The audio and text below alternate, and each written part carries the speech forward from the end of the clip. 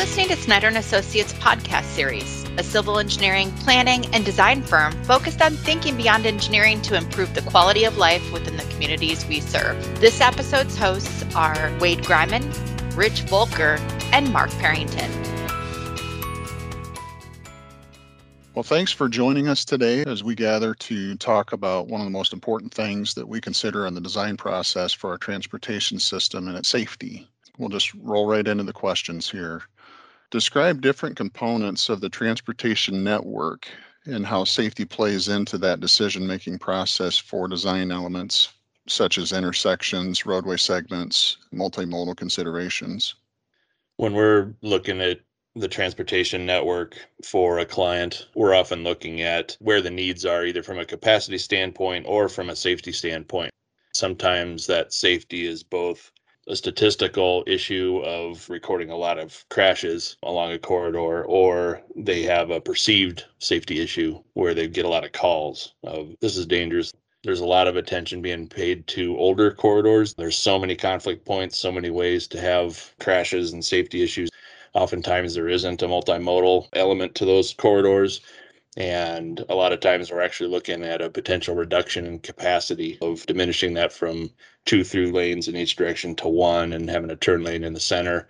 Maybe that additional width can be used by other uses, whether it be parking or bicycle accommodation. Overall, one of the primary goals is that we're trying to set a target of no roadway fatalities in our system. This is a great challenge because of everything we're dealing with within a corridor. But it is something that if we take the safe system approach in which we look at all the elements, we look at design, we look at operation, and beyond that, we have driver behavior. All these things lead to how a corridor performs. That in turn plays into when we look at the networks, it's the reality of different things that have developed over time. A corridor can take on many lives over its years as it evolved, of being a very busy highway that was perhaps first in place before our interstate system ever came to be. And it carried a lot more traffic. We have to look at how intersections behave in the standpoint of traffic control with stop signs, yield signs, traffic signals, and all of these relating to one another as vehicles travel down the road. There's a lot of different modes we have to consider these days that are a greater priority than just getting a car from point A to point B. Many elements tie together, and at times it's a challenge of looking at just one intersection, one driveway point that's causing a lot of friction or conflict versus looking at an entire corridor and how it behaves and performs. As we look at the actual roadway corridor from a holistic standpoint and how each element within that corridor is supposed to function related to vehicle speeds and safety, talk through how that speed and safety can complement each other or combat with each other, depending upon where you're at with the roadway. Our interstate system, a complete access controlled facility that has people traveling at a very high rate of speed to go long distances, is one of the goals of why it was created, for goods movement, for people movement. Sometimes people associate that high speed with dangerous, and yet our interstates are some of our safest facilities that we have in our system. Why is that? It's because of that access control and that predictability and the expectations of drivers as they travel. They shouldn't have someone stopping immediately. They shouldn't have a vehicle pulling out in front of them. As we work our way through the various roadways in our system, the arterial highways, or maybe down to just arterial streets and so on, collectors, neighborhood streets, those speeds obviously come down because the level of conflict starts to go up. And we need people to have that lower speed as they have to deal with people pulling out of driveways, intersections in which there's a lot of movements at one intersection, a lot of conflict. We mix in other vehicles, buses, pedestrians, bicyclists. It just creates even further conflict. Any given intersection can have almost 32 different conflict points. One of our goals as designers and traffic operations professionals is that we want to do all we can to help mitigate those things. I would add that for over 30 years now, we've been on-call traffic engineering professionals for the Iowa Department of Transportation for many operational and safety needs. We were helping some of the initial road diets, the 4-lane to 3-lane conversions in Iowa, in smaller towns many years ago. We make things predictable so that we take away as much of that conflict as possible. When you start to introduce some of the multimodal facets of the corridor, like pedestrians and bicycles, the intersections is really where that all blends together. That's when we start to introduce concepts like roundabouts or other types of intersection designs to help convey all modes in a safe and efficient manner. What are some of the examples from a transportation safety perspective that your clients face that are challenging them on projects? Well, a lot of the issues that the clients that I'm working with are facing are those intermodal conflicts of cars and pedestrians. And as Mark alluded to, the unexpected situation of suddenly they're not used to seeing a pedestrian there. All of a sudden there's a pedestrian there. Then dealing with those impacts, because those users are particularly vulnerable, pedestrians and bicyclists. A lot of those challenges come to the behavior of the vulnerable person. Think about how bikes behave and stop sign compliance and things like that. Those are hard to predict, hard to control, and they are a constant challenge for our clients in trying to diminish the hazards that people see. That there's a lot of near misses and other issues related to intermodal conflicts. I think some other challenges we see is where we have a older design. I mean, we have some roadways and facilities that were put together clear back in the 40s, 50s. What we see over time is that may have been an appropriate design for the level of traffic and what was going on in the area, but things change. Again, sometimes we may have densities go down and volumes actually drop. But in many cases, the things we notice is the challenge for agencies is that land uses change adjacent to an existing facility, and that facility may all of a sudden experience a lot more stopping and turning traffic in the middle of a corridor. Therefore, it's how do you have to adapt and change to recognize that we're going to have safety conflict with all the new turning traffic and people stopping more often. We may actually create other problems by introducing a traffic control device on the high-speed highway, where some of the safety performance of a new element can be actually worse than maybe what we're trying to correct or prevent. Maybe we can get rid of these dangerous right angle crashes in which people are getting hurt badly. The trade-off may be we have to accept there may be a higher degree of rear end collisions because now people are stopping more due to a new traffic signal, something of that nature. It's a challenge in how we present that to the public, making sure they understand the reason we're doing the type of solution we're doing will have the best net outcome for improving safety at an intersection or in a corridor. A lot of times cities or counties, they don't necessarily have the financial resources to address all of their safety issues within their network on their own. Maybe talk through a little bit about the different funding sources that they could leverage from the state or the federals to bring toward a project that has some safety issues. Sure. In Iowa, as well as a lot of the Midwestern states, Wisconsin, Nebraska, Missouri, many have some sort of a traffic safety funding element created to help with projects. Specific to Iowa, we typically look at a couple different programs. The Traffic Safety Improvement Program, which is an excellent one that has been around for probably 30 years now. It's a very quantitative process that looks at crashes, looks at what an improvement measure may be that will help with the benefit cost ratio to prove out that this is the right approach to do, and we can bring funding to the table. Maybe we can approach the idea of, hey, this intersection's getting so busy that we need additional traffic control, and what is the proper type, whether it be as simple as a four-way stop, or is it more elaborate, such as a roundabout intersection or a traffic signalized intersection. That's one element. And the county level, there's the HSIP program, which, again, it's another level of funding we can bring to county rural roads to help with a lot more challenges, such as run off the road type crashes, hitting fixed objects relevant to their jurisdictional concerns.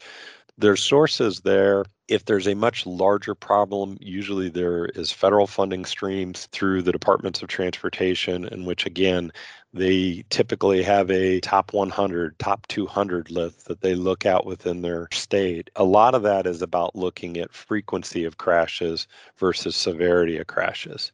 We certainly take a very big focus on severity of crashes. Are people getting hurt at these intersections?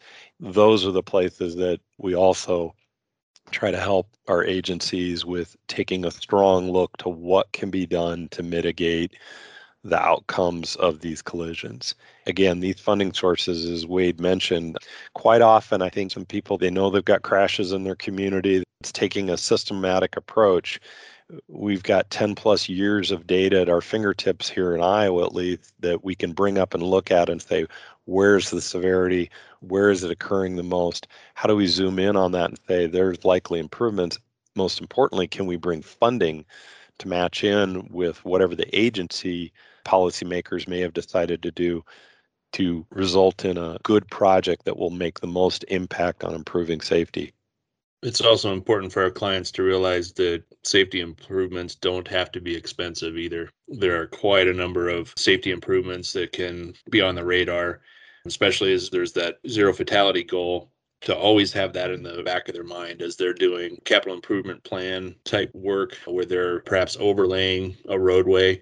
That's an excellent time to take a look at the safety of the corridor. There's a lot of issues out there that can be solved with very inexpensive additions to a project to be able to very greatly enhance the safety of a corridor. An example is an overlay project and taking a look at the corridor capacity and usage and looking at striping it a different way. We talked earlier about 4-lane to 3-lane conversions that are called road diets. Those can be very inexpensive projects. It's mostly paint. And when you're coupling it with overlay or regular road maintenance that might be a refresh on the pavement surface, that's a great time to take a look at that and potentially add a fairly significant safety benefit by removing the potential issues or conflict points and really not affecting the capacity or usage of the roadway. Another one, Mark, that I'll prompt you on is the availability of the Iowa DOT Traffic Engineering and Assistance Program as a generally free service that the DOT provides for smaller communities and various traffic safety issues. Correct. For smaller agencies that might only have a city engineer who has to wear so many hats, or perhaps some public works staff, they have the ability to request assistance through the Traffic Engineering Assistance Program, TEAP, to deal with an intersection project, a corridor project, to look at what is going on. We've got safety problems.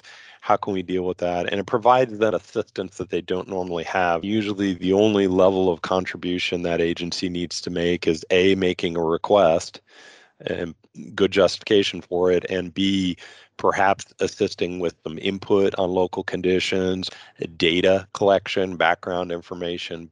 As Rich mentioned, really kind of a zero cost to them other than a little bit of their staff time. And that can lead to results. Those studies and reports are usually very effective for turning those into safety dollars that will help realize the ability to get the project done for the community. Kind of walk through why clients would want to call us to help them solve some of their safety issues within their corridor system. I think one of the things that we really do well and we've prided ourselves on over the years is the fact of taking this systems approach, really looking at everything. Quite often we talk about the 4 E's, engineering, education, enforcement, and then emergency response. Well, we can't control emergency response as much, but we very much can get involved in these other elements on the education and the enforcement. The education being how do you interact with the public and make them aware of what it is you're trying to do. And the enforcement is also the way we try to coordinate with law enforcement when we look at problems and issues. I've always taken an approach that when we're dealing with these things, I can talk about a change in traffic control or a change in speed limit or things of that nature. But at the end of the day, it's also law enforcement that's going to have to deal with those things. But I think those are elements of what we bring into the other very primary E that we're involved in, the engineering, which is really taking this very total approach to solving some sort of a safety problem, again, in a corridor, at an intersection, somehow in the transportation system, very much trying to look at all the elements that relate to it. Many times when we're doing traffic engineering, we're kind of coming in after the fact and talking about, well, can we change the pavement markings and make an impact on how vehicles behave, their drivers behave? Can we change signing? Can we change lighting? Are there other things we can do that perhaps is not a major infrastructure investment, but subtle things that could have a big impact on crash mitigation in an area? I think the other thing we try to do too is really look at all the different influences on the driver behavior. There's so many things beyond just, well, my road is straight and flat, what's the problem? It's all these other influences of the land adjacent, the driveways coming in, the type of vehicles that may be merging in or out of traffic.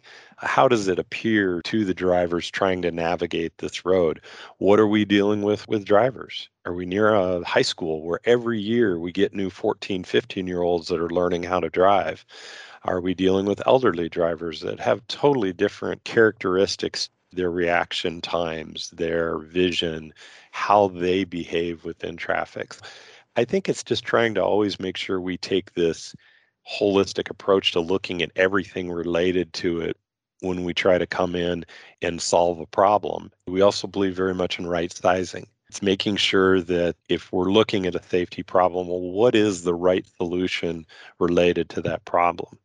At times, we don't need a sledgehammer just to put a push pin in the wall.